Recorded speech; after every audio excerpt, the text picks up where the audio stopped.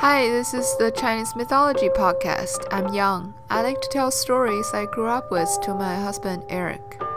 I'm Eric. I like listening to stories, especially from Yang. In China, people offer sacrifice to gods when they perform worshipping ceremonies in temples. And I assume the more sacrifice you provide to the gods, the more sincere it seems to the gods. I sometimes think, do gods really need this sacrifice? Or it is just a way to show the piety? This is probably varies in different regions and beliefs. Today we'll tell a story from the book Ji Shen Lu from the Northern Song Dynasty around the year 955. In the book it says, there was an old man from the village called Yuan Zhou. He was a righteous person and respected by the villagers. And also, he is not poor. One day, a young man wearing purple clothes, followed by a group of servants and horses, came to visit this old man and ask for food. The old man let people prepare a huge feast to everyone. Although the old man didn't know who this young man was, but it seems like he was from the government or something, because he was wearing some formal uniform with a bunch of servants. While he was serving the group, he started to get suspicious. He thought, no matter the local officials or the officials sent by the emperor from the capital, they always have certain places to go and there will always be people serving them. Why did these people come to visit me? I'm nobody. This young man felt the old man's suspicion and said, Sir, I can tell you're concerned.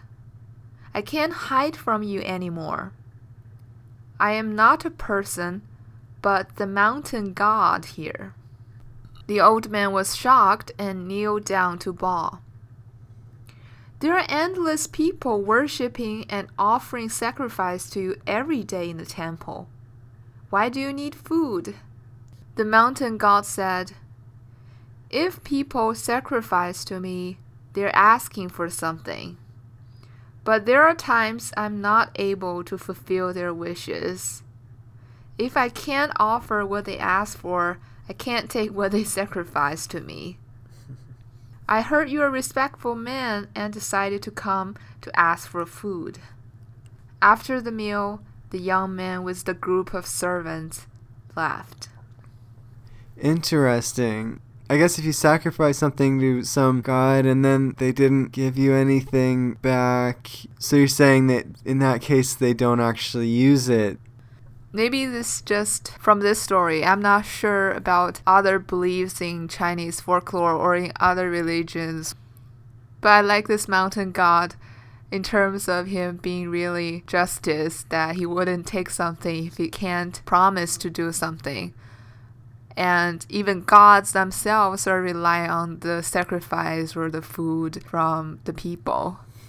I've read a couple stories where instead of relying on food, the gods relied on the beliefs of the people in order to exist. And so that was actually part of why they needed to have people worshipping them, was because if they've forgotten, they disappear. Well, that's my question at the beginning. Like, if people are equal, so the poor people can't sacrifice more than the rich people, but they should have the equal chances to get what they wish for. Aha. It shouldn't depend on their sacrifice. It should depend on their beliefs. If you want to find more information about this story and all the other stories we talked about in the past, please visit our website, ChineseMythologyPodcast.com. You can find our social media, and we have a Patreon account. We appreciate all the support you gave us, which keeps our podcast going. That's it for today's episode. Thanks for listening. See you next time.